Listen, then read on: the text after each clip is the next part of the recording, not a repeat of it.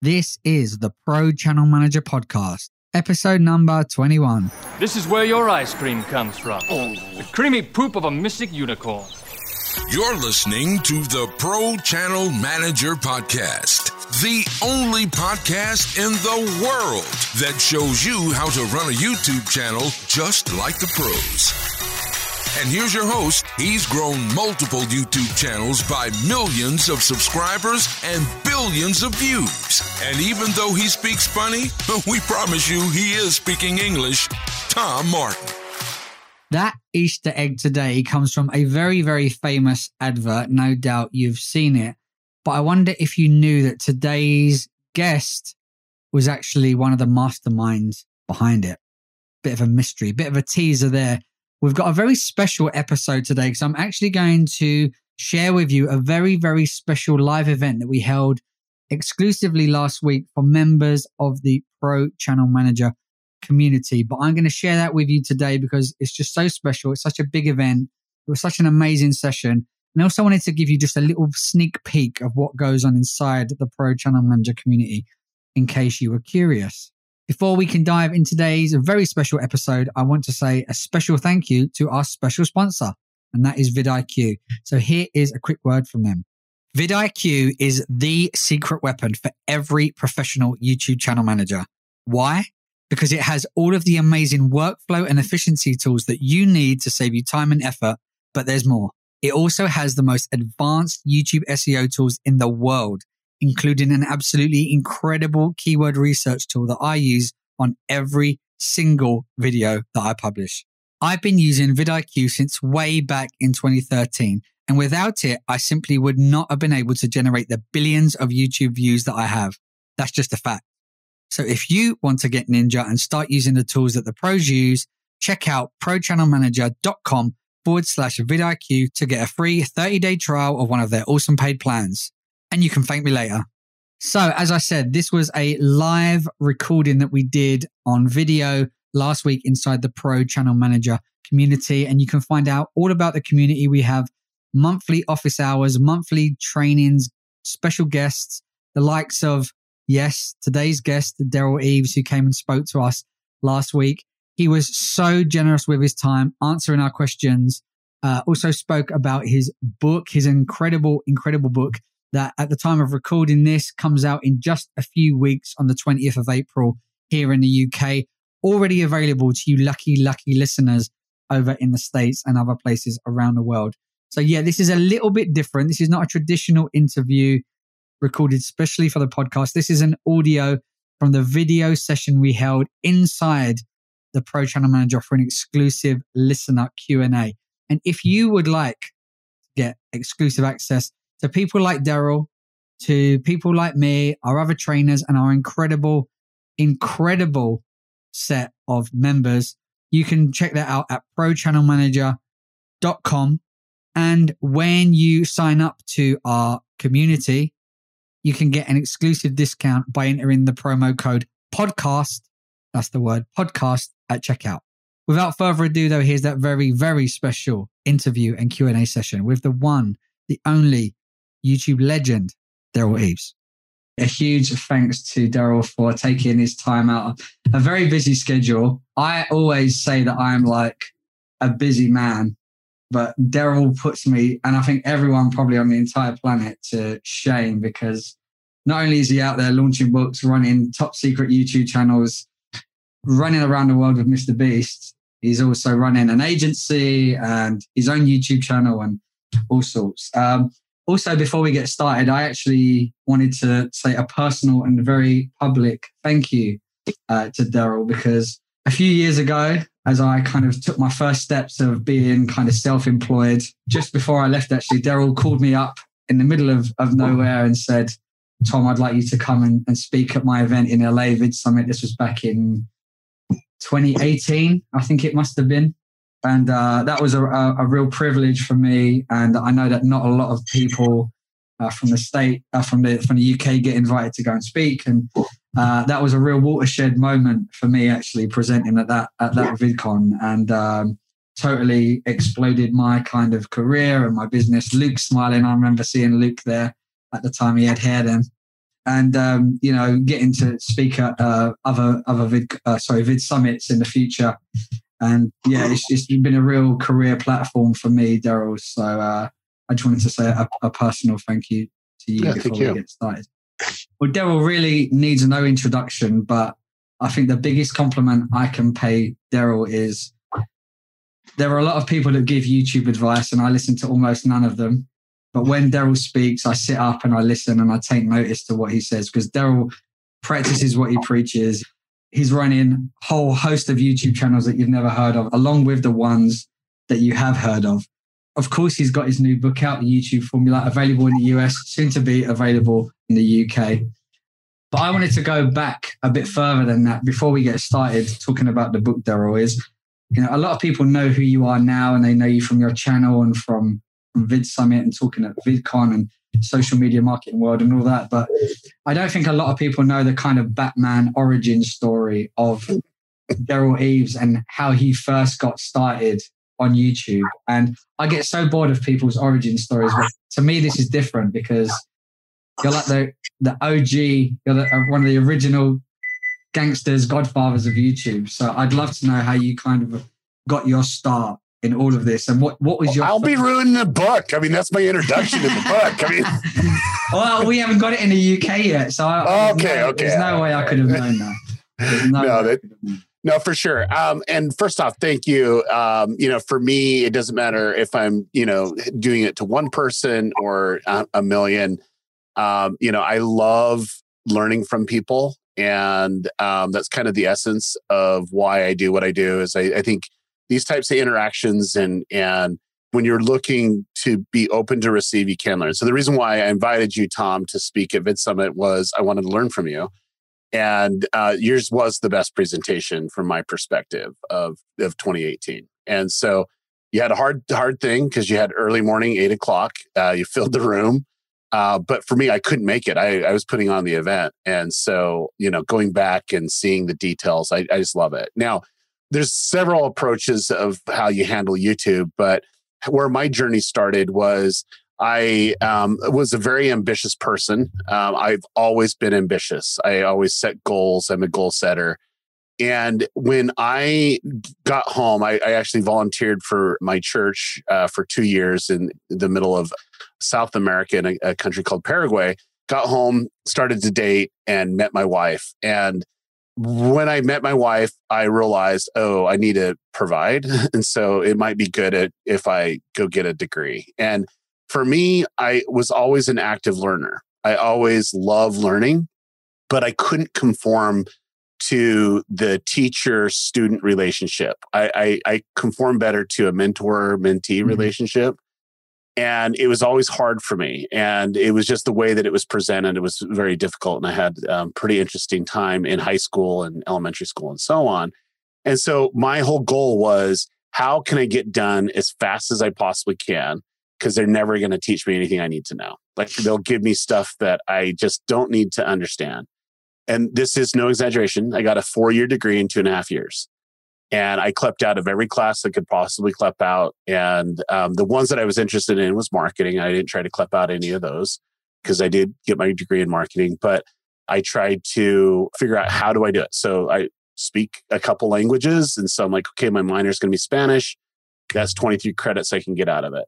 My senior year, I was able to talk to the department head. And I'm like, hey, I really need a good job. I really want to create ads. I love ads. I'm obsessed with them, but I don't want to move to Chicago. I don't want to move to New York. I don't want to move to LA.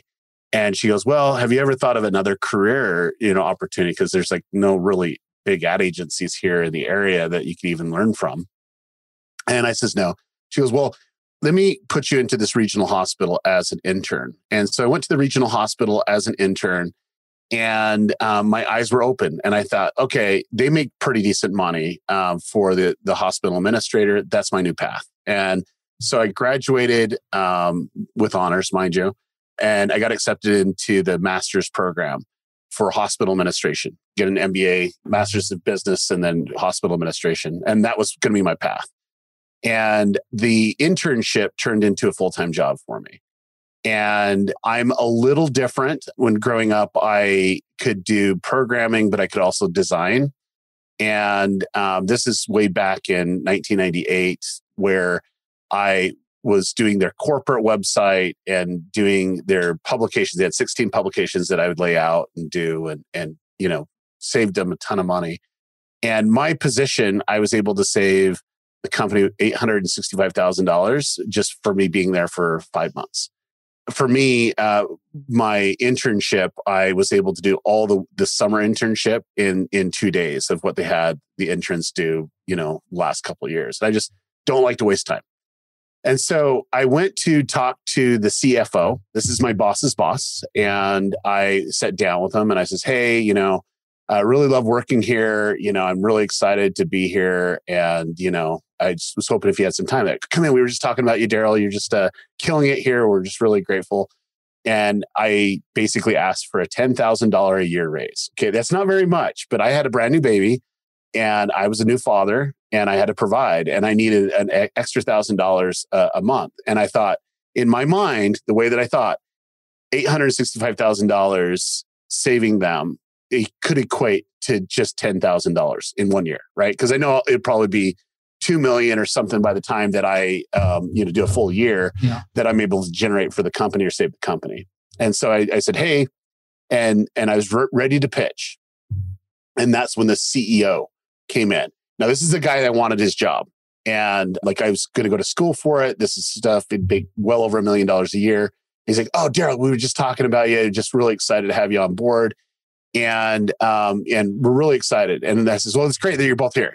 First off, I love working here, and I'd like a $10,000 a year raise. I was able to justify it by doing these things and to save a ton of money. And he's like, whoa. Hold up now.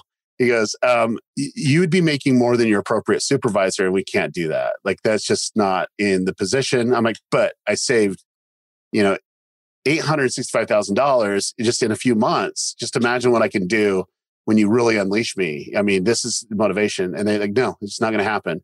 And the CFO turns to the CEO and says, well, we were just talking about, we could see you running this hospital. I'm, perfect. That's what I want to do. Yeah, we could see that happen in about 15 to 18 years. I'm like, 15 to 18 years, I think I could do it in 5. Yeah. And I just knew I was done. I literally hit my block. And I know you're probably thinking, what does this have to do with YouTube? But it'll tell you everything. Because I called up my wife. I says, I cannot do this. I cannot do this. She goes, I love you. We have a baby, but I'll support you with whatever you want to do. And, push come to shove, I had some amazing job offers. And some of them were really, really great money.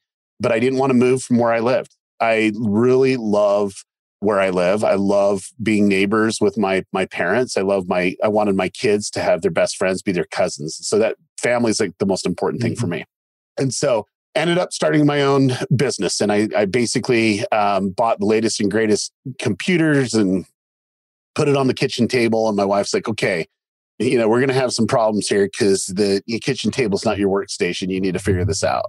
So I went down to Staples and, was going to go pick up a desk because that's what you do when you get kicked off the kitchen table and you need to go from there. And we're not talking, we had laptops back then. We get big old sinking CTR, monitors and stuff like that. But that was kind of the essence of how it started. And I was in Staples and I'm like, okay, I'm starting a business. I had no clients.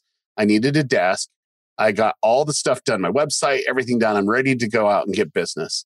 And this guy goes, excuse me, sir, tell me, what's the difference between this printer and this printer? I'm a techno geek. I literally know the specs on the printers because I wanted one. I just couldn't afford one. I couldn't convince my partner, my wife, to, for us to shell out any more money and take more credit debt. You know what I'm saying?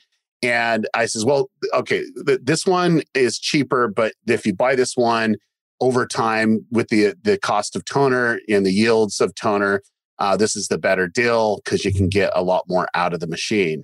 He goes, man, you're the best Staples employee that I've ever met. And I'm like, I don't work for Staples. He goes, he looks at me and I'm wearing a red polo shirt and khaki pants. He says, are you sure? And I'm like, okay. So that's where it started. And I turned to him and he says, what do you do? And I says, I do marketing, website design, whatever. He says, great, you do graphic design? And he goes, I need someone to do business cards. And I went out of Staples with my first client and a desk. And I was net positive because I had a check for $300. I was net positive $100. And so I'm like, this is going to be the easiest thing in the history of all mankind.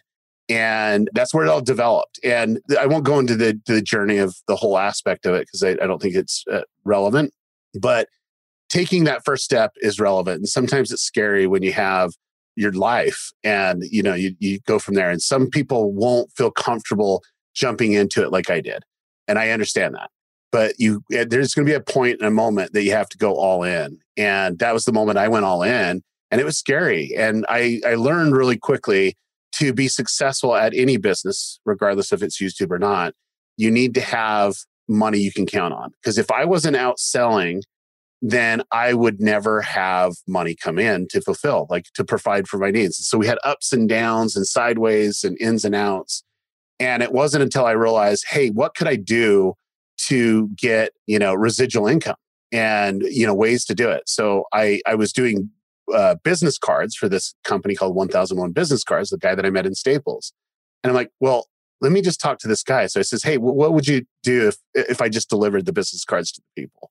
And he goes, that's great. Okay, foot in the door. Perfect. I says, I'm going to sell them on a website and I'm going to give you 10% just because you've done it. And he goes, okay, that's great. And so every person I went into, sold them a website. Guess what? They needed hosting. I owned a hosting company. They needed marketing of that website. Guess what? I started marketing and I had an amazing business. And I started to build and started to scale and started to bring other people on to fulfill. And that's kind of where it all started. And we were able to grow it. I had about 850 clients that we were able to do websites for, that we were ranking, in Google. And we got very, really good at that type of marketing because I'm just, like I said, I'm a techno geek when it comes to that type of algorithm stuff. And back in 1999, it was called spam. I was really good at that because I could spam the best code out there. Anyway, fast forward a few years and things are being solidified. I'm getting bored at that time. And for me to be bored is not a good thing. It's just too easy, to do this. And I need a challenge. I always just need that challenge. And so we were expanding the business and I went on to Craigslist because that's what you do when you're too cheap to go to Staples to buy a desk and you need a desk for a new employee. And so I went on to Craigslist because I needed that free desk. And, I've been around the box a few times. Why do I need to spend $300 when I can get something for $5? That type of mentality. And I saw an ad there for a brand new website called YouTube. And if you would go, this is in October of 2005, if you go, Steve Jobs just introduced a new iPod that you could be entered in to win if you can get enough people to sign up.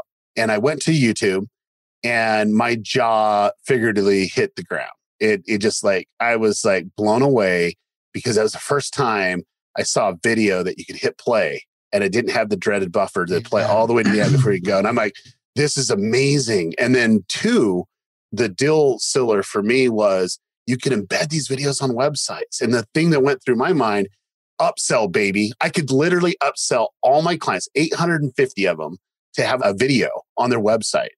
Like, why would you want to do that? And then I love video. I'm passionate about video. I could just never do it. Right. And so this is October 2005. And for a year and a half, I was selling all 850 clients to get the video on their website. And these are doctors, dentists, lawyers, pest control companies, all the different people out there that we were doing websites for. And it was amazing. And it was getting great results. People were getting the phone to ring, because it was more actionable on a website. It was just really groundbreaking. And then a big issue happened. Google purchased YouTube back in 2006 for $1.65 billion. And 2007, right when we get done, they decided to bring YouTube into the Google ecosystem. And all those videos started to show up on the first page of Google. And this is where it transformed for me. I'm like, here I am fighting with Matt Cutts to stay on a website to get to the top of Google versus all I did is give a good title, a descriptive title, and a little bit of a description. And all that work that I did to get that website there and all that work I didn't do to get that video there. Hey, why shouldn't I do that? And so I decided and this is the biggest pivot point for me in my career, is I sold off my web design, web development company and the hosting aspect of it as well. And I went 100% in ranking videos because I saw that as the future. It was the easiest thing to do is to rank videos on Google. And so it was very disruptive at the time. Nobody was doing it.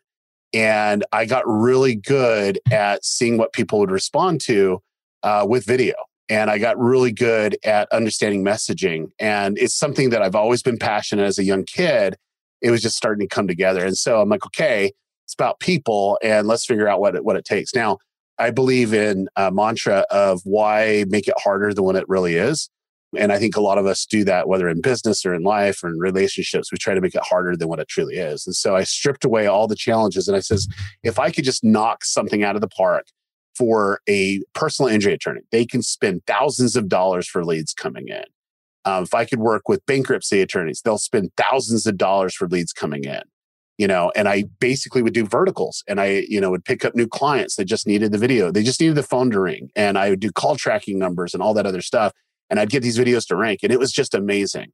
And when I would do a foot in the door strategy, I always do that. I always test something out, get the messaging down, get the video pop, get something that it can connect. And I live in the desert. And so I called up my friend. He had a new company and he's looking to scale. And he does pest control. This is like spraying for cockroaches, and stuff like that. And we live in a desert, so the cockroaches are really big. But he says, sure, let's go ahead and do it. And first 2 months, I quintupled his business. It's just off the roof. And he's like, I can't even hire enough people, and it's really, really good for him. And so he actually had to go out into the field where he was just comfortably, doing all the office work. And he took the biggest clients and he did the commercial clients. And one of the clients was a piano store. And he went into the piano store. He said, oh, Wade, it's great to have you here. And they're talking. And he goes, man, do you know anybody that knows YouTube and marketing? And he goes, oh, you got to use my guy, Derral. You have to use the guy, Derral. Like, he's just brilliant at this. And so I went the next day to talk to this owner of the piano store. And he says, hey, I'm trying to sell grand pianos on YouTube. You're talking my language, man. I love video, whatever. And he showed me a video. And I'm like, holy cow. That was the coolest video I've ever seen when it came to trying to sell a grand piano. That was amazing. And he put these pianos on top of mountains and they'd play songs or whatever. He had about 20,000 subscribers at the time. And they were getting hundreds of thousands of video views. I'm like, okay, well, tell me what equated it to that. How many pianos have you sold? This is, well, pianos are anywhere between $30,000 to $80,000. And we sold absolutely zero. That's why you're here. Like, okay. So we started to look at it and I just fell in love with it. And I says, okay, this is going to be something really cool because you're doing something that's getting people to watch your content. What do you really want to do? He goes, if I could sell this piano store, I'd do it and just do music the whole time. And the people that was helping him was doing the same thing. I says, well, let's just do that. And that's kind of where it all started. The next 18 months, they went from 20,000 subscribers to 1.8 million subscribers, hundreds of millions of video views. And that's the moment that I found my jam. I found what I've been craving to do my whole life, which is I wanted to make videos that people would talk about. I wanted to make videos that people would share. I wanted to be the brains behind these amazing creators and use my marketing prowess to help them really engage, because that's what I've always wanted to do. And since then, we've generated well over 60 billion. We're almost like 61 billion video views on YouTube. We've done another 32 billion on Facebook. Facebook's really easy with that. And we've developed some of the biggest brands and businesses out there. We've developed strategies for them to leverage video to turn into money. We're really good at that. And then we worked with some of the biggest creators on the planet. And I think the big thing for me is when you find what you're passionate about, it makes the long days all worth it. And it's hard. It's not the easiest thing to do. And so when you look at why YouTube for me, it was, I found my jam. I found what I'm passionate about. And now I became obsessed of knowing everything about it. And so for me, this is true context. And Dane can attest to it because he was invited to the first Vid Summit. I started Vid Summit because I wanted to learn. And I thought, hey, there's not a conference out there for me. And I need to create a conference because I'm not going to sit around and complain. I'm an action taker, And so I decided to invite 12 people that I wanted to learn from in the industry. And I invited them to give them a stage. And that's how Vid Summit was started. But I was on the quest to learn. And that's where everything, kind of started was I wanted to further my agency and I needed to further my knowledge. And I need to give people a platform to teach that don't normally teach. And that was really, really, really important for me because I wanted to learn and I wanted to learn from the best people in the industry. And so that's kind of how it all started. I know that's the longest intro in the history of the planet, but it tells you a couple things. When you have to, at one point or time in your life, you have to take and pull the trigger. You have to jump in with both feet, right? And sometimes you have to do that multiple times before you figure out what your jam is. But if you're passionate about it, then that's where all the long hours come in and you're okay with it. You can deal with it mentally too, because you're passionate about it, and it's just amazing what the opportunity is for YouTube. And my jam, for those that don't know, is I build audiences and I convert those audiences into dollars. And I'm very dang good at it because I'm always learning. I spend over an hour a day trying to consume information that I can apply to become better. And I have lofty goals and I just will not conform and I won't coast. You will never catch me coasting ever. I think I'll coast when they put me in the grave. So that's weird. I'm not surprised. I say one of my weaknesses is that I say that I don't have time, but I think, you'll either make time or you'll make excuses. So I think all of us could take a leaf out of your book, Derral, and stop making so many excuses and make time for the things that are really important. I did have a lot of questions. Let's do it. So I did the longest intro. Let's do the longest question strings. There we go.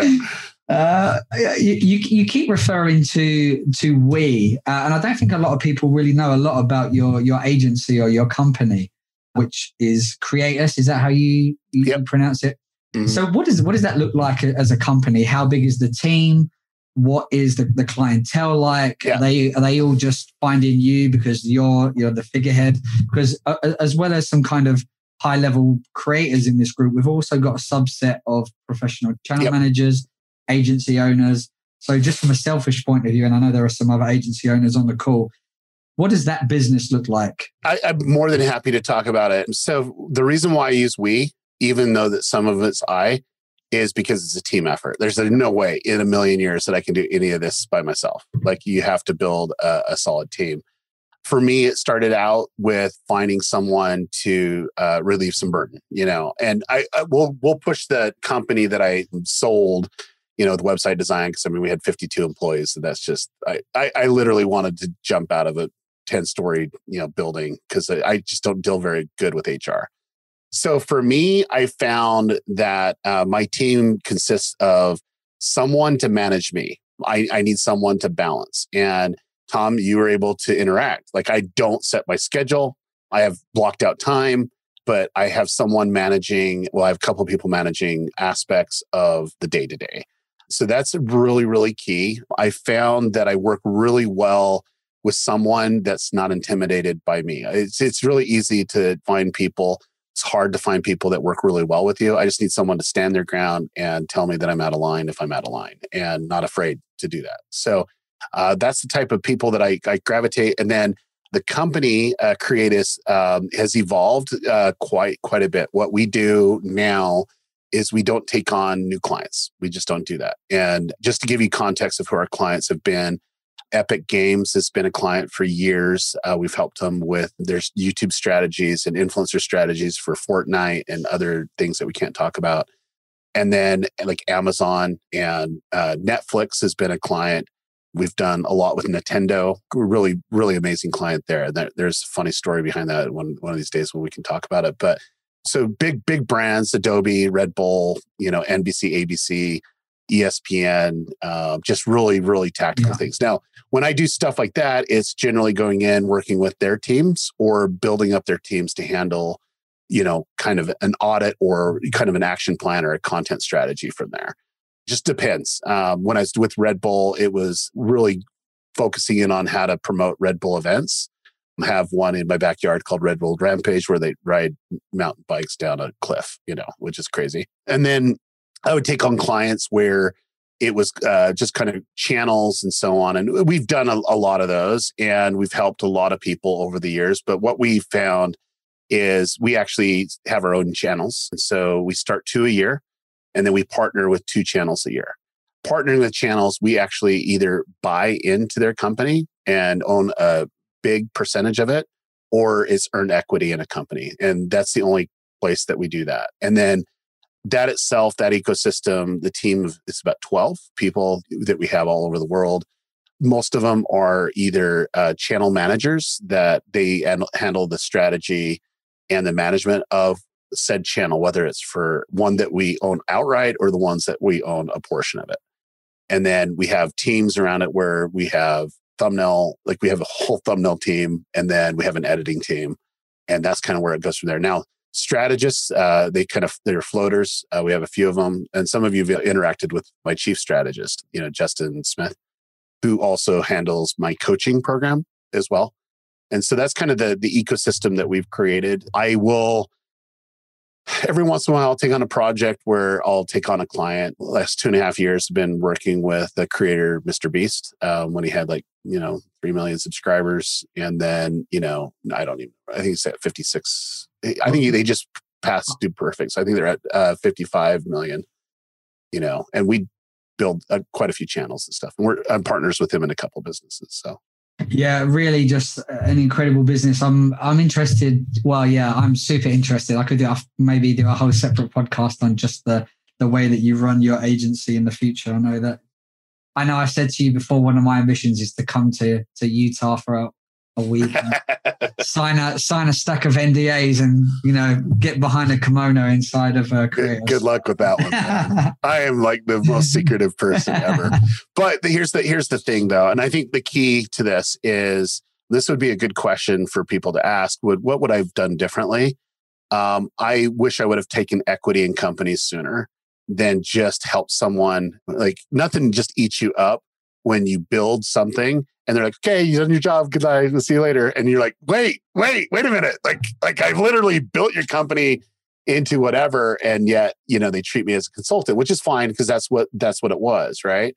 And so like the value that you bring sometimes deserves, when you're saving company $865,000, it deserves more than just a $10,000 a year raise. Right. And so it comes full circle. And so I decided, hey, if I'm going to put that energy and effort into it, then I'm going to take equity. There's just no ifs, ands, and buts about it. If I want to help people, that's where my coaching program comes in. So. Yeah, I think that's absolutely right. And same reason that I left the corporate world a couple of years back. And I think, I've got a business coach who constantly tells me, equity is the way, or, you don't get involved. I think you'd probably agree. Yes, you wish you had done it earlier, but you also have to work your way up to a level maybe where someone wants your services and trusts you enough and you've got enough credit. I think that you could do it from day one. You just got to put in the hard work is all it is. You know what I'm saying? Instead of being paid, then you're being paid with equity. So that I would 100% disagree that you have to wait to do it. I think it's just more, it needs to be the right circumstances where your skill set is something that they don't have and it's something that they would view valuable and that percentage. So, that's my thoughts. Yeah, I've got a million follow-up questions for that, but very, very interesting. And I think that I know we've got some audience questions that are kind of related to that. Let's quickly talk about the book, which I'm dying to get my hands on. I tried to get an advanced copy. I couldn't do it. What I am going to do is I'm going to buy a few copies and give those away to people that made it to the call live. And I'll maybe get your help to choose some of the lucky recipients of those books, Derral. But luckily, I've listened to a very interesting podcast hosted by our very own fellow Pro Channel Manager member, Dane Golden, that really dives into the book. If you haven't heard that, go and check it. I'll link to that in our show notes. But what I found really kind of interesting were a couple of points. One was that you broke it up into kind of three, I think you said it was like 3 main sections. Yep. And part was, pleasing the algorithm, part was pleasing the audiences. And one point that I was really interested in, and I'm going to get really specific with my question, is that you spoke about a strategy where you said you launched a new channel and the first video you did, you knew you were building it for search. Yep. And then the second video that you made, you were building for purely suggested videos. Yep. And I've got two questions for that. Oh, by the way, that channel popped off. It has 100,000 subscribers since we talked. And how long since you launched that channel? January 13th. There we go. So we've got the right man on the call to talk about. So my question is, one, what does that look like from a technical point of view? Like, what are the marked differences between those two types of videos? And a more philosophical question from me is, are those two things mutually exclusive? Yeah, great question. So for me, I broke up the book in three parts. So the first part is understanding the history of YouTube decision-making, and part of that is the platform and the ecosystem. Part two is the opportunity. Part three is the YouTube formula. And regardless of what it is, and this is where I go way in depth on part one, part two, and part three, is it's all about people and people's intentions. Like, why are they coming to YouTube?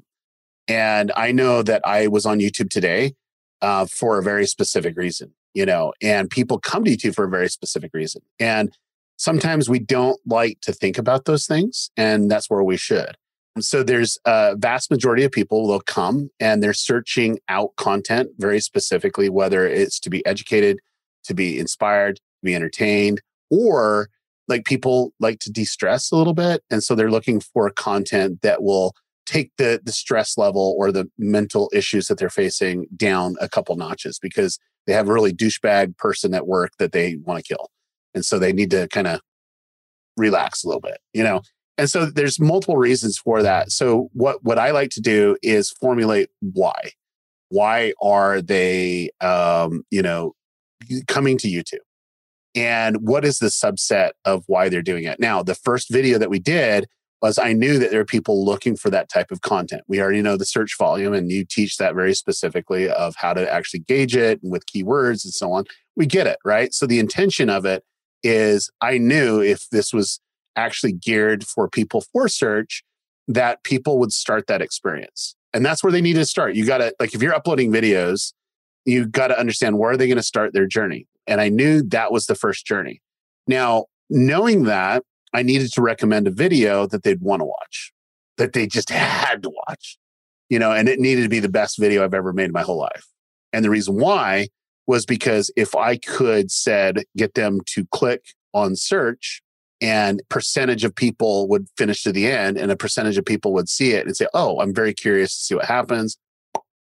And once you have that, then you actually have some data points that YouTube sees. It says, hey, a high probability of people that watch this video like this other one.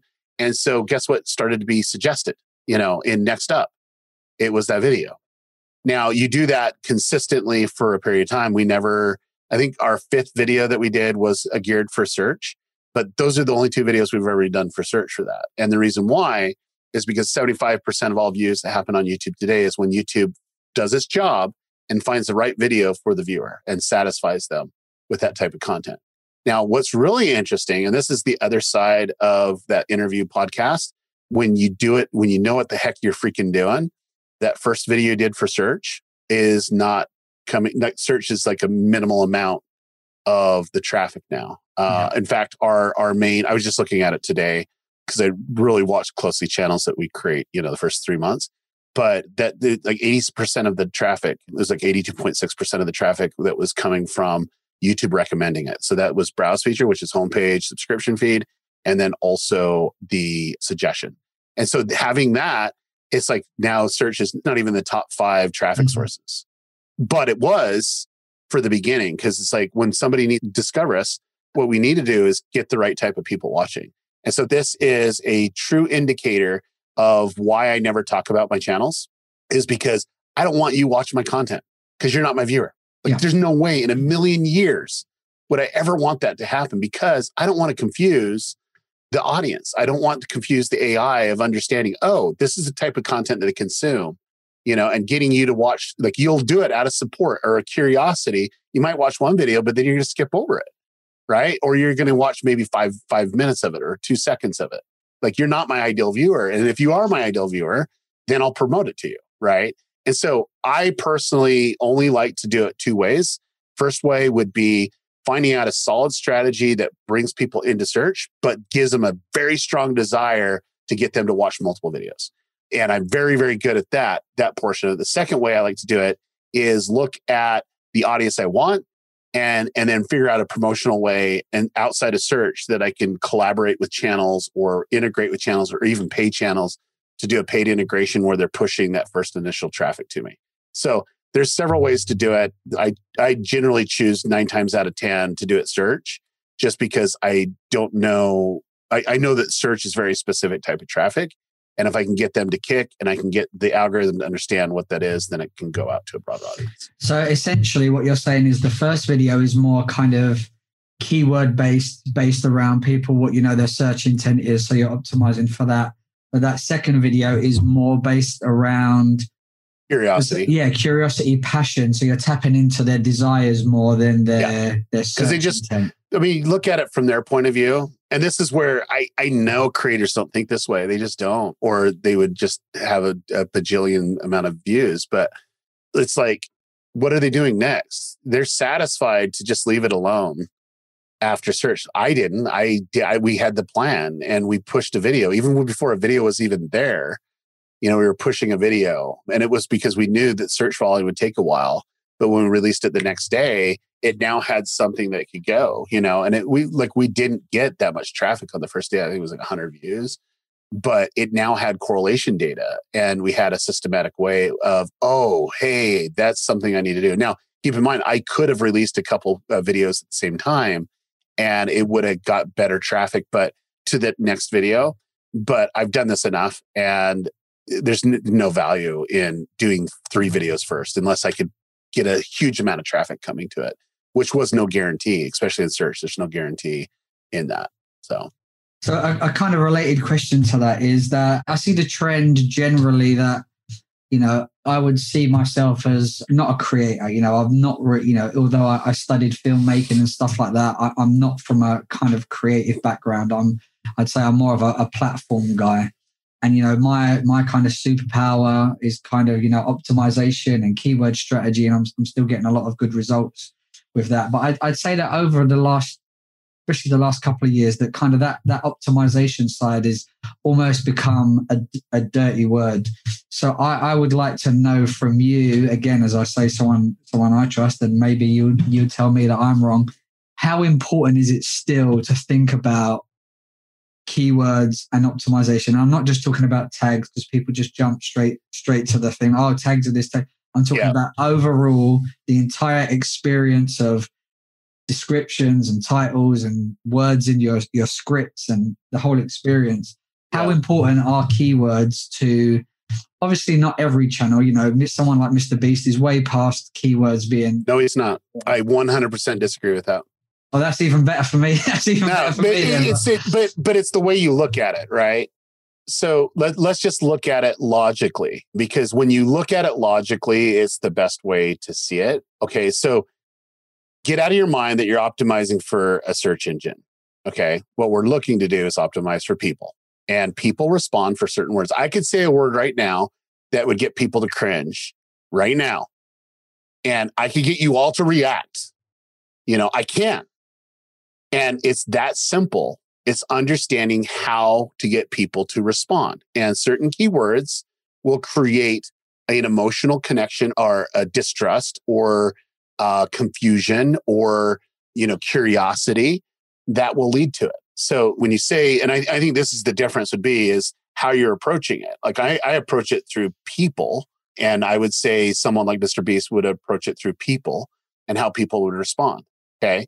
So for me, it's very simple. When you look at just even coming up with the type of content that you put in a video, if I was doing a giveaway or I was doing a review and I had to review an Xbox versus a PS5, what would I choose? Would you look at search volume? Absolutely not. What I would say is, what are people having a hard time getting a hold of? Mm-hmm. PS5. Okay, if they're having a hard time getting a hold of it, then there's a huge demand for it. That psychological trigger, they're going to be curious about it, especially if you're doing a giveaway for a PS5. And then two, if you really want to know the keyword research for that as well, Microsoft doesn't spend squat for money on ads for Xbox. They don't.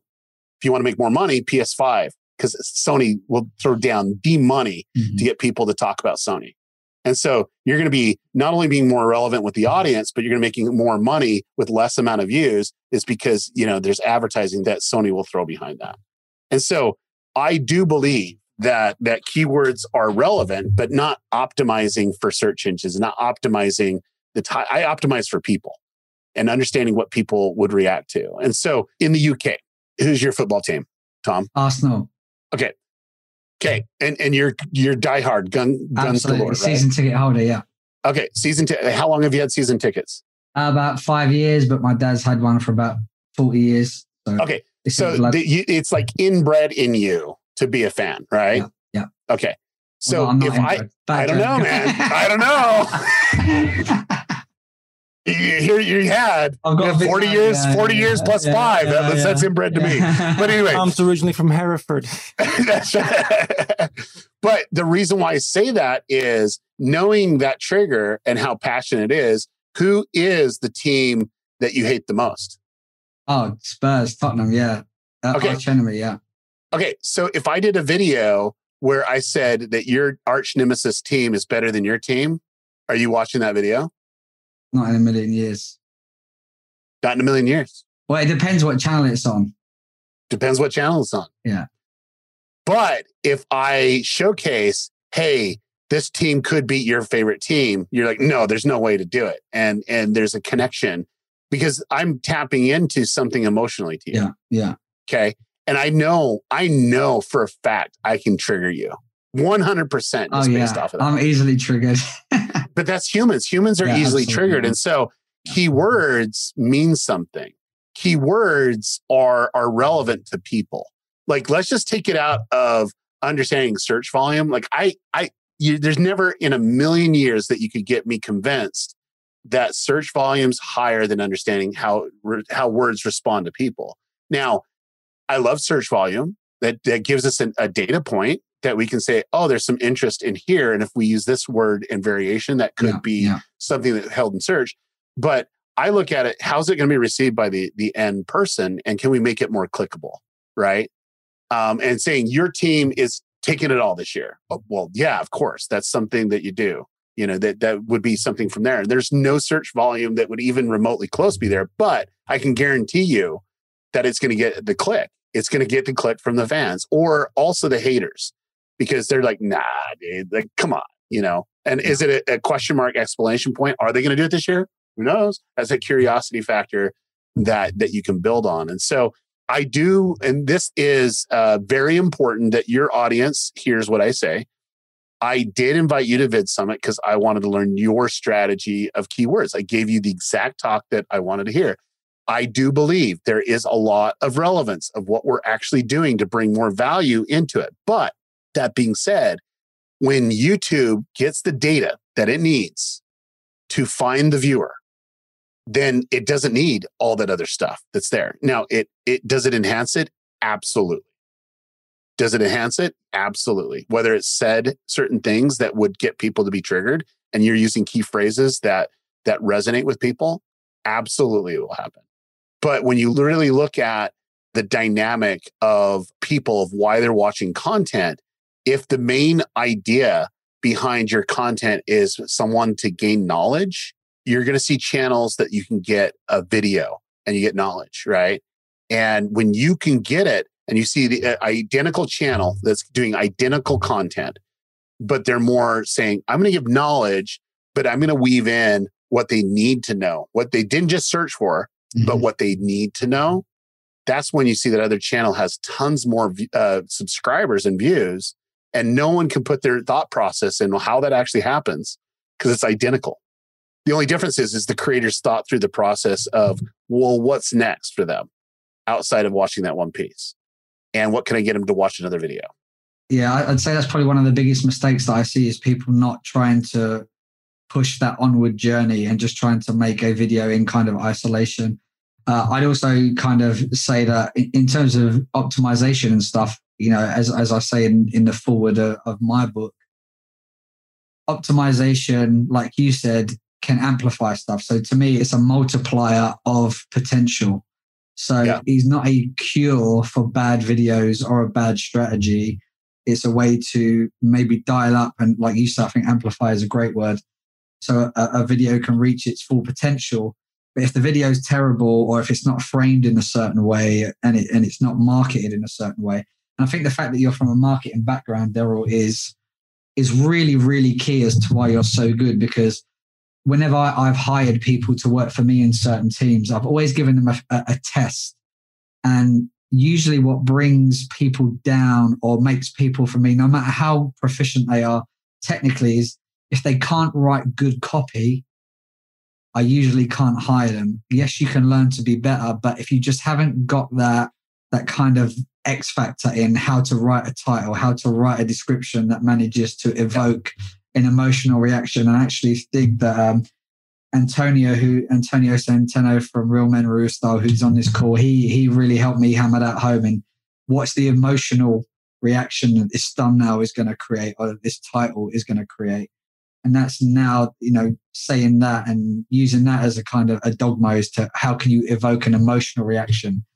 I think that's really good. And I know you do that so well, Derral, across the channels. Well, I definitely believe a couple things. I think the first thing would be, this is the person's first experience with the creator, right? And so keeping that in mind, the majority of the views coming in, it could be their first experience. So what type of experience are you creating for them? And then the second thing, and this is something I really look at, is if it's not easy to understand what the content is, then it's never going to work.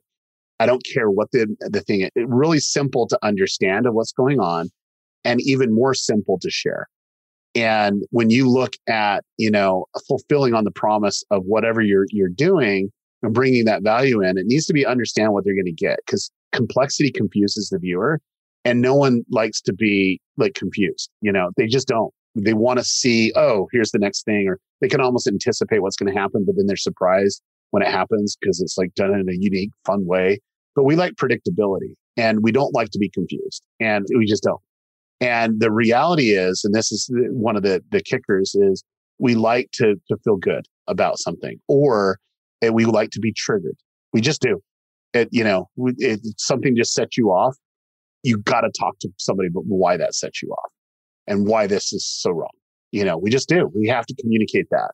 And so when we can really look at content that way, and I don't care what channel it is, it's just, understanding how you're going to fulfill that unique value proposition, but more positioning it in a way where it's easy to digest what's going on, but really easy for them to digest it and really be able to recommend that to other people.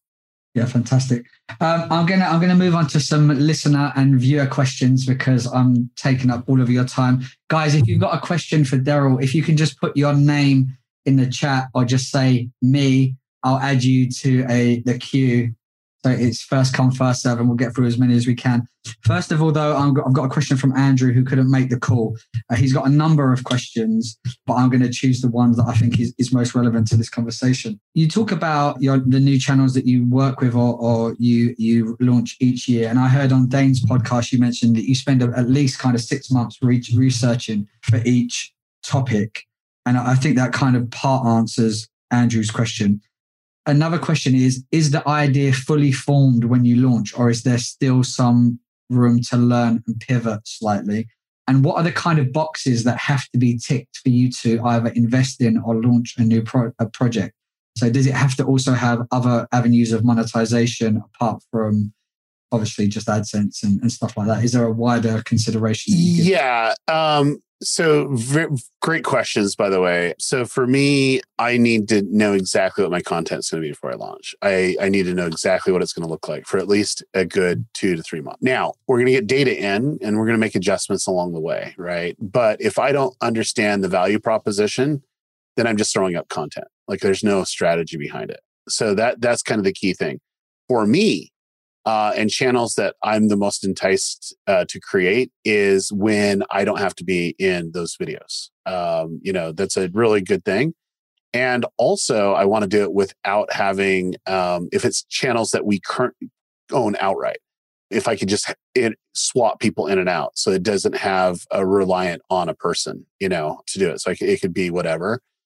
We started out, did a lot of kids content type stuff. That's not where the big money is. And the bigger money is there's a lot of different verticals that just work. And so anything that has a big audience that there's some value that's transaction. And then we try to figure out how can we streamline a process of automation and get things to go. So like the channel that's blowing up right now that we just started, back in January 13th, we were producing content in October and refining it and editing it and getting it down. We had 2.5 months worth of content already done.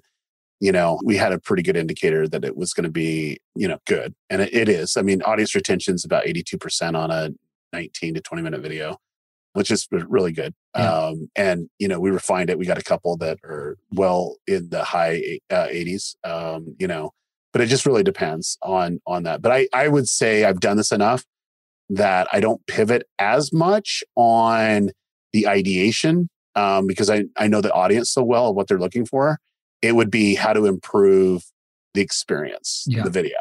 And that's where we do. And then there might be a trend that we don't necessarily anticipate, but comes out based off of the data that we're able to see. So you're tweaking and optimizing as you go rather than 100% right out of the gate. Right out of the whole entire channel, that kind of stuff. Yeah. Like we'll even though that we have the stuff edited, we'll re-edit something when we see something that's there. It's just, we just have everything ready to go. But yeah, we're always pivoting, but it's the small tweaks that are those little things that you need to take very, very big consideration for. Cool. I'd like to invite Ollie from Now Creatives to come and answer his question. Great. Yeah. Hey guys. Hey Derral. Thank you for coming on this call. It's been really great so far. So my question is kind of relating to the CFO story that you related about people just not really thinking about reinvestment and just kind of focusing on what the cost difference is or just kind of like standards. So yeah, basically I've got an agency. We've got 5 billion views on the videos we've edited in the past 3 years. We work with large creators earning tens of thousands per month or hundreds of thousands. And what we found is that like I've talked to hundreds of these creators with millions of subscribers and so many of them still kind of don't value their time particularly well relative to what it's actually worth. So they still just like work with individual freelancers instead of looking and finding interest in either hiring a team outright or just going to an agency.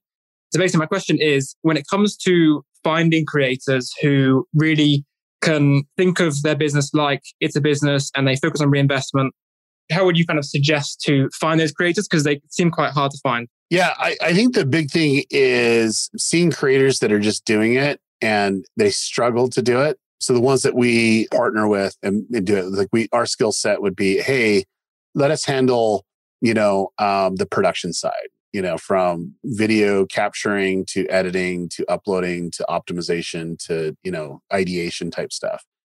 You just be you and you do the things. Now, we're not going to tell you what to create. We're going to give you suggestions, but you're the creator.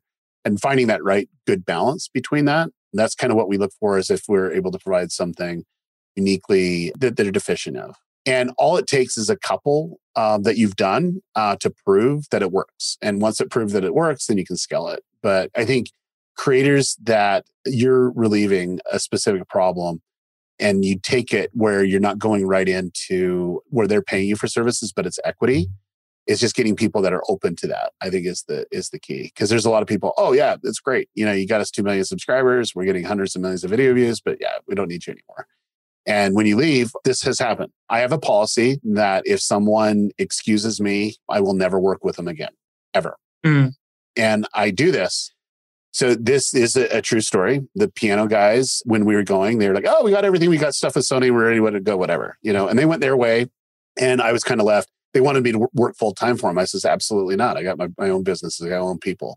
And so they're okay. We're going to do our own thing. They came back to me and I'm like, nope, sorry. I don't care who you are. Like if you didn't see value the first time, you're not going to see value the second time, even when you have a wake up call. So is that also why you kind of don't focus so much on working with creators? We work with tons of creators, man. Like more than you can ever imagine. And a lot of the success that we have is coming from creators. There's just no ifs, ands, and buts about it. We just got to figure out how to make it work. So we got processes. Like for us, it's about I mean, the value that we're bringing in is we're going to bring money. Okay. Number one, we got money to invest, and we can bring your costs down immediately. Okay. And two, we're going to bring in the money. So we're going to have, investment opportunities or product or whatever it is. We'll figure out a way.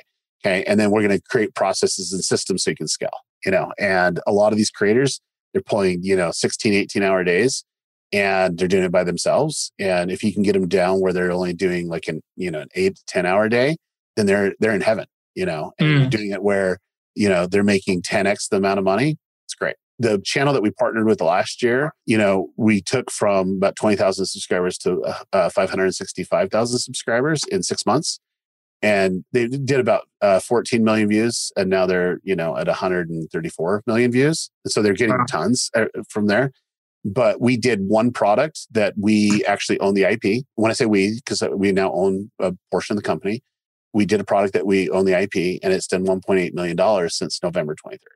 And so that was a lot more money than they made. It was probably because they did about 800,000 on AdSense, from the time that we did that. But it was a lot more in that scenario. So that's the value that we have. And when you're able to show, okay, this is what we can do for you, then they're really good to partner. Now, I found, and this is just me personally, I found that I struggle finding people that are in line with what I want to do. And so part of my mentoring program, they become students. They become like mentor-mentee relationship. And those are the ones that I actually look for. They come to me and ask to partner generally. Yeah, interesting. Okay, that's great. Thank you very much. Well, thanks, Derral. Antonio, you also sent in a question, but you can probably phrase it better than I can. So, yep. Okay. So, Derral, hopefully you can hear me. This is going to be ultra specific, and it has to do with buckets.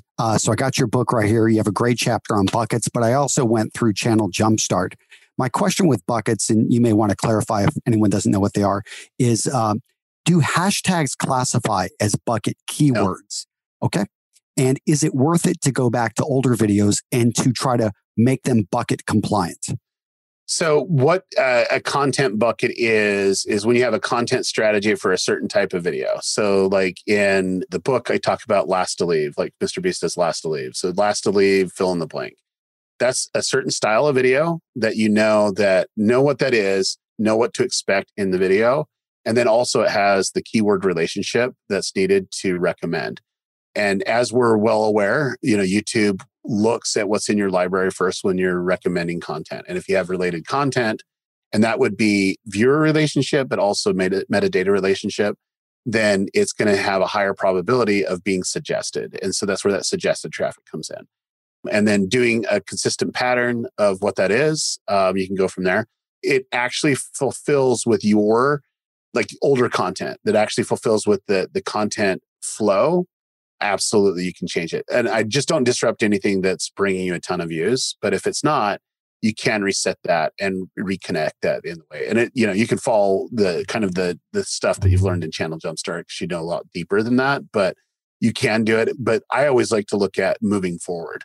That's the best that you can possibly do, especially when you know how to weave it in, because now you can start calling out specific videos that are related. And that's where that data relationship could accrue based off of what they're clicking through. And so that's what we're trying to do, get, a card, end screen element, description, pin comment, whatever, of getting them to take action into that related content that normally YouTube would suggest. Now, I've been known to get my clients to have pretty much every recommended video in the next up. And that's why sometimes we can get hundreds of millions of video views is because per month is because we dominate that. And it's just getting that viewing patterns and relationships of the viewer and bringing enough diversity of content for YouTube to says, oh, here's a rabbit hole, content. And then, oh, here's some related content that they might be interested in. And that's where it would come into play.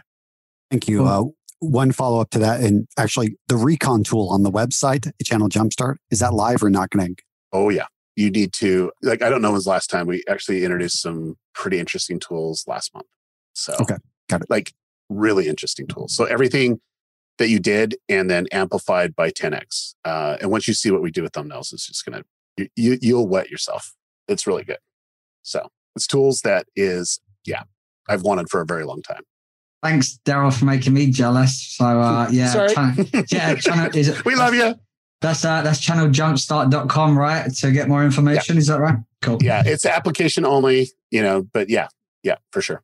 And I think I haven't read the book yet, but by the sounds of it, anyone that's taken the foundational keyword research course, it sounds like what Derral's referring to as buckets would be categories in the foundational course. So it sounds like we're on the same lines there. Yeah, marketing. It's content marketing. It's a marketing term in advertising and marketing. It's just a vertical of content that is consistent. So there's just the type of content that what it is. So you could have a creator that has different types of content. They might have an unboxing video. Well, that's certain types of content, right?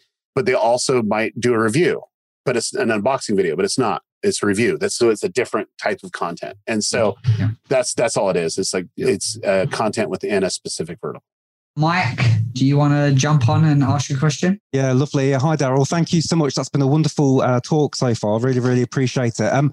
I am about 2 years into my YouTube journey. I'm pretty much top of my niche. I've got upwards of 75,000 subs and about 10 million views. And this year's the year I'm trying to quit my day job and get into this full time. We love that. But I feel like I've hit a bit of a plateau.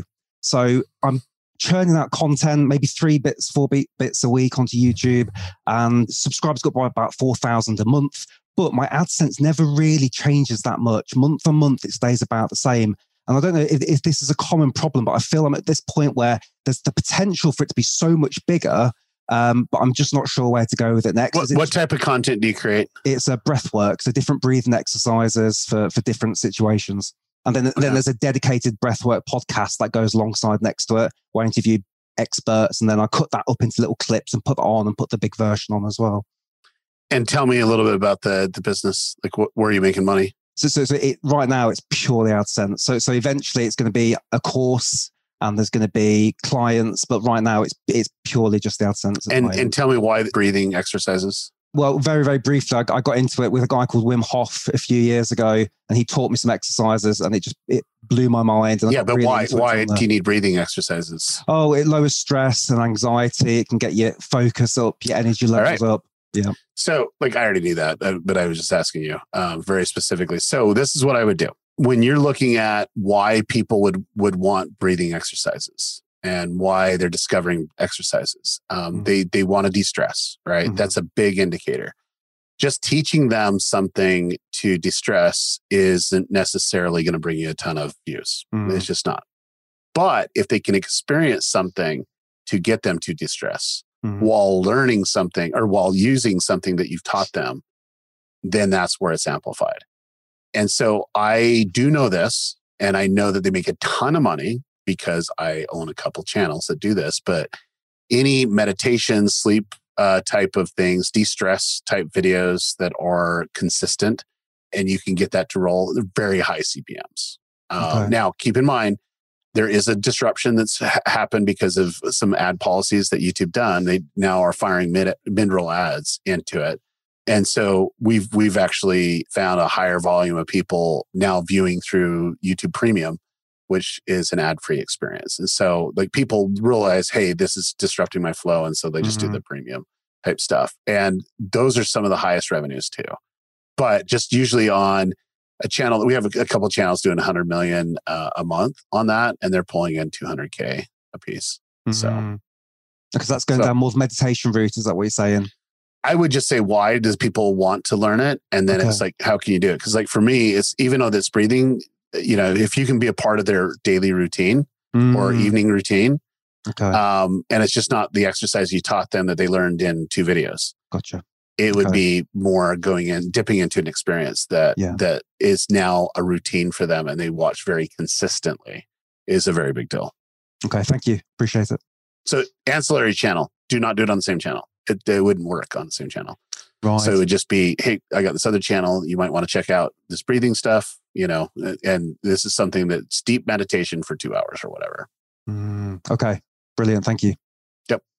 Yeah, I've got, I'm working on a channel, Mike, that's got some one of the facets is binaural beats type stuff. And we can talk about that separately, but yeah, we'll have a chat about that. Derral, I've got one last set of questions that I ask So I've got something called the Fast Five, and I ask this to everyone that comes on the podcast. These are very quick. I'm not very fast, but by the way. Well, you should only need at least 10 minutes per answer. You don't know me very well then if it's in 10 minutes. All right. Like my introduction was like literally 26 minutes. So all right, but hopefully you'll be able to answer these pretty quickly. If you could only watch one channel ever again, what one channel would that be? You can't do that to me. I would be in hell if that was the case. Because I'm just saying that like that'd be hell. I would give up YouTube if I could only watch one channel. It's true. A very political answer. I'll let you off with that one. Yeah. What I'm really interested in these ones because a lot of people are like, I've never really thought about it, but I know you'll have good answers for these two. What one feature from the past would you like YouTube to bring back? What's one feature that we've had a beta for 7.5 years, and they always say that we're going to have it is A/B testing, and I have it for certain clients, and it pisses me off because I mean it would be like just don't even get me going on that. It's like, because it's true. It's true A/B testing. It's like when we first did it, it was actually send us the stuff, we'll email and we'll change it out. But now it's like it's off the chain, and I wish everyone had it. Yeah, I was part of that beta back at the BBC, but unfortunately not. What one new feature apart from A/B testing would you like to see rolled out on YouTube? So they're starting to roll it out now, and it's dealing with something that I talked about earlier 2 years ago in Vid Summit that they're going to be really interested on acquisition, retention, and churn. I'd like to see more churn rate data. And so, like, I don't know if you guys noticed some changes in analytics in the last couple of days, but they're starting to show a lot more viewer behavior on it. And I think the more data that creators have will give them more opportunities. But the churn rate is when do they get disconnected and why? I'd like to know more of that because we've just never had, I've always have assumptions of why that happens. But if we have data points to do, I definitely would love that. And so you're talking about when do they churn from being a fan of that channel and watching that channel? No, that's not what I'm saying. What I'm saying is an acquisition. I'd like, let's just not say that they're a fan, but they become an active viewer. They become a viewer. Okay. And then they might watch 4 or 5 videos and they're an active viewer in a certain type. When do they stop? And why did they stop? Where was the disconnection moment is what I'm looking for. So they don't even have to subscribe. I literally could care less about that. I just care about who are my unique viewers and how active they are, which that's the 2 new metrics that they put into analytics. And then, the churn rate, which they should be doing here soon. Number 4, what one piece of advice would you give to a new YouTube channel manager? Don't ever be satisfied with your technique. There's something flawed. Look for opportunities. Don't accept what's always been as the best route. Yeah. And I want to give you context. I had a very big YouTuber reach out and I'll do consults like this all the time, but like they just needed some help. And it was just changing one of their misconceptions of when to post on YouTube. And they were posting 2 pieces of content a day. They're a gamer. And so they did 2 a day, and we just shifted it so that it would be more congruent with the audience, and they doubled their views. And they went from 200 to 400 million views. And that was the only change they did. They changed content. They didn't do anything. It was just knowing timing and how it could release. So I 100% would say, don't ever fall into the trap that what you're doing is the right way.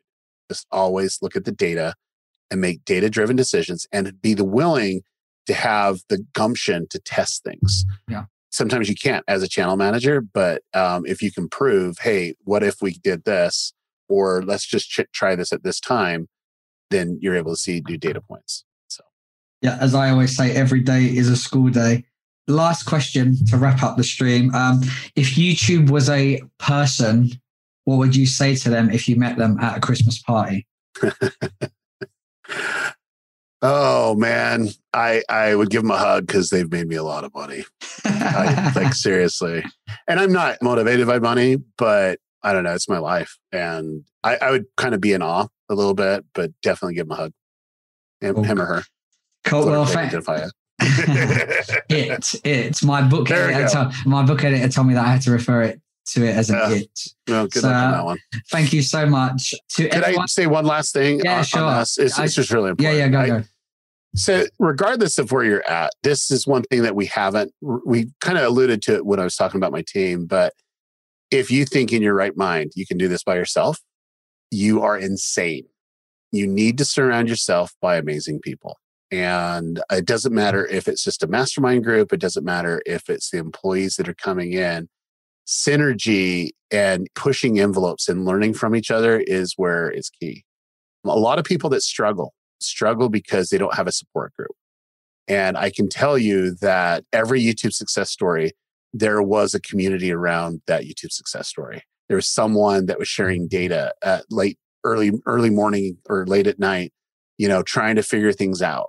And what you want to do is surround yourself by the right people.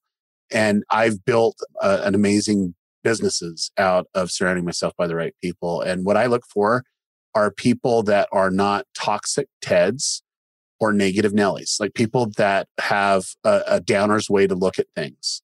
Like I don't like people that are pessimistic.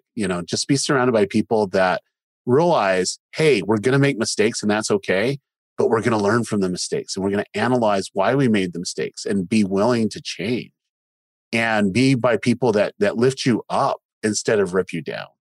And I can tell you that when you do that, you have a higher probability to succeed. And if you really look at anyone that has had success in business, in life, on YouTube, they are surrounded by people.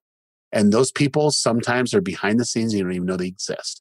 And that's where they flourish, but they're surrounded by the right people, helping them, on their journey, whether it's on Discord or it's in person or it's on their team.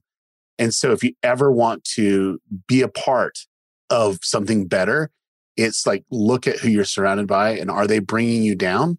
Are they always being negative? Oh, YouTube changed this. They hate us. Or is it, man, this opportunity is great, man. Look at all the opportunities we can do.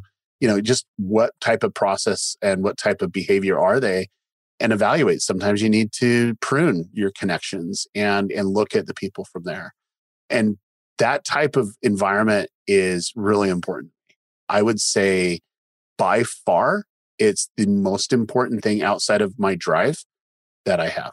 And if you look at the culture that you're creating in your YouTube channel, on your business, that culture is everything. And anyone that has gone to Vid Summit knows how much I stress about culture. It's important. Like, people need to feel like they're coming home, and it's a relationship type of experience. And I wanted people personally like me that wanted to learn and are willing to give and not just take, because we live in a world of takers. But the people that I want to surround myself by is people that are willing to give their time, their energy, their effort, their money for success, or just be a part of something. And so you can create it. It starts with you. And I can tell you, people that are watching this or in this group right now, there's other people that are like-minded, and you should be having conversations outside of this. If you really want to succeed, it's trying to figure that out. And then 2, success breeds success. I'm going to share something very, very important, but Mr. Beast is by far one of the most successful YouTubers. And it didn't start on YouTube. It started when he was in high school, and he was the worst student ever because he just wanted to be a YouTuber. But he made $1 million while he was in high school, not on YouTube and not illegally.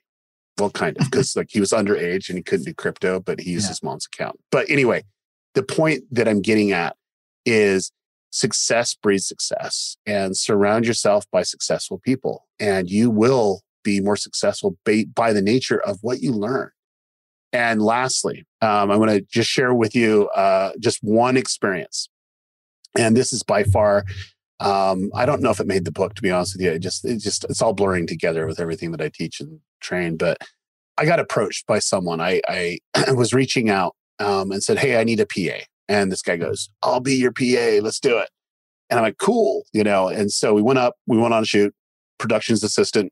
He was running to Walmart, grabbing us donuts and all that other stuff, just grinding away, and it was on a shoot with bigger YouTubers. And he's like, dude, thank you so much for that opportunity. I really, really appreciate it. I'm like, no problem. I go, if there's anything I ever can do for you, just let me know. Yeah. Would you just kind of give me some tips. And I gave him some tips. And, I was willing to help because he just did it for free, And he goes, what should I do? And I wanted a YouTube channel. I says, well, reach out to these 3 creators.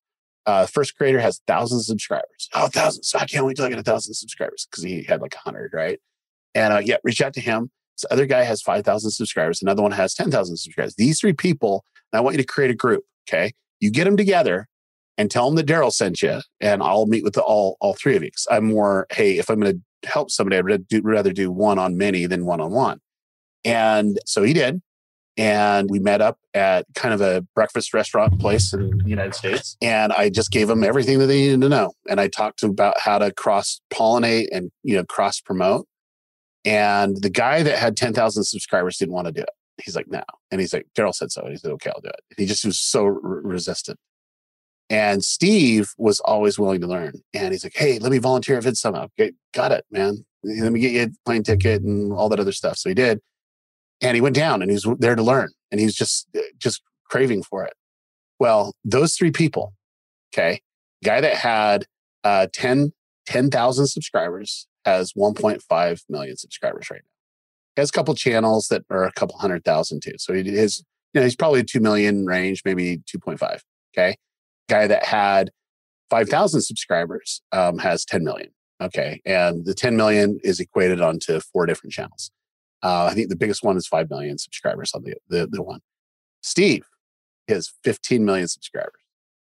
And he has not only benefited his family on all the channels that they own, I think they own 7 now, but he's able to help extended family. And that right there is, you want to be like Steve. You want to be that person that's willing to go learn and sometimes work for free to be surrounded by the right people. Because I can tell you this. Anytime Steve calls, I'll pick up. Now, if I'm busy, I'll text him, say, hey, give me 5 minutes. Why? Is because we're friends and he's helped me and I've helped him and we've developed a relationship.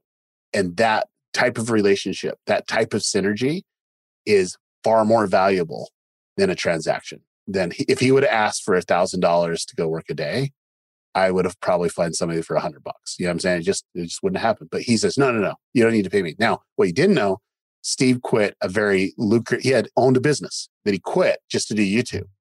And he was all in. He was all in, ready to go. And he wanted to learn every single day. So surround yourself by amazing people, people that lift you up, people that push you, people that help you think differently, and really look at being proactive in your education, your journey of being a student of YouTube. And I know that if you'll do that, you have a higher probability to succeed. And that's where success really rears, is being connected to the right people, helping you at the right time, seeing things that you can't see for yourself, and being lifted up when you're demotivated. Thanks, Derral. Can we all give Derral a round of applause for the talk? But also, I think that last piece of advice was incredible. Very good. Thank you. Absolutely. I can't concur enough. Luke, who's in the chat here, is actually in my private business mastermind group. He's a great friend of mine, and definitely helps to lift me up. So thank you, Luke. Derral, of course, you've been a bit of a mentor to me and really opened up some opportunities for me that have been incredible. And I hope we'll get to actually work a bit closer on a project together. Never know. Sometime soon. So Mike, Antonio, Ollie, Andrew, who's not on the call, I'll be sending you all a copy of the book for asking a public question. So if you DM me your detail, Antonio, you can donate yours to somebody else if you like.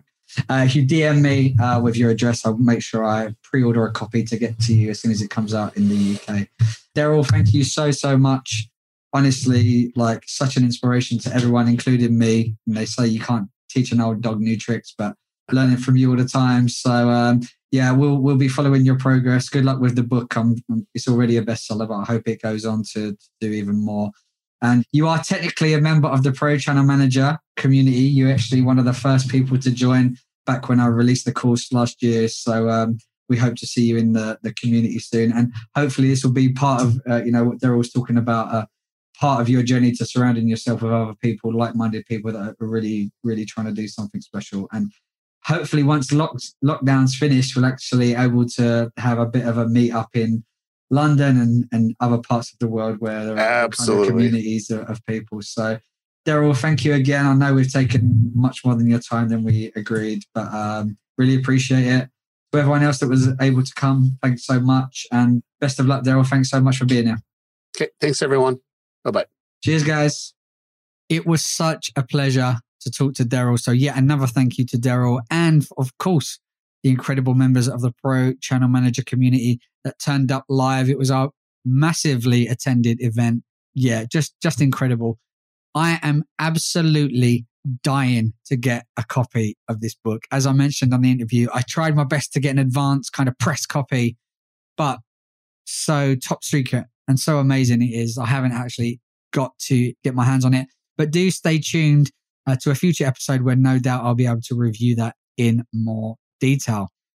On that note of future episodes, I have to say that sadly, this is the final episode of this first season of the Pro Channel Manager podcast. It's been incredible.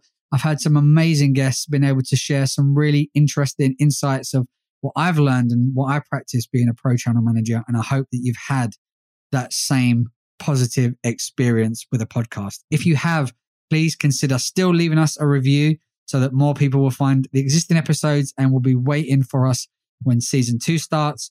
And make sure you're subscribed in the podcast app of your choice so that you don't miss season 2 when it drops. Of course, I have to say a huge thanks to our incredible founding sponsor, vidIQ, who have supported us from before we even launched.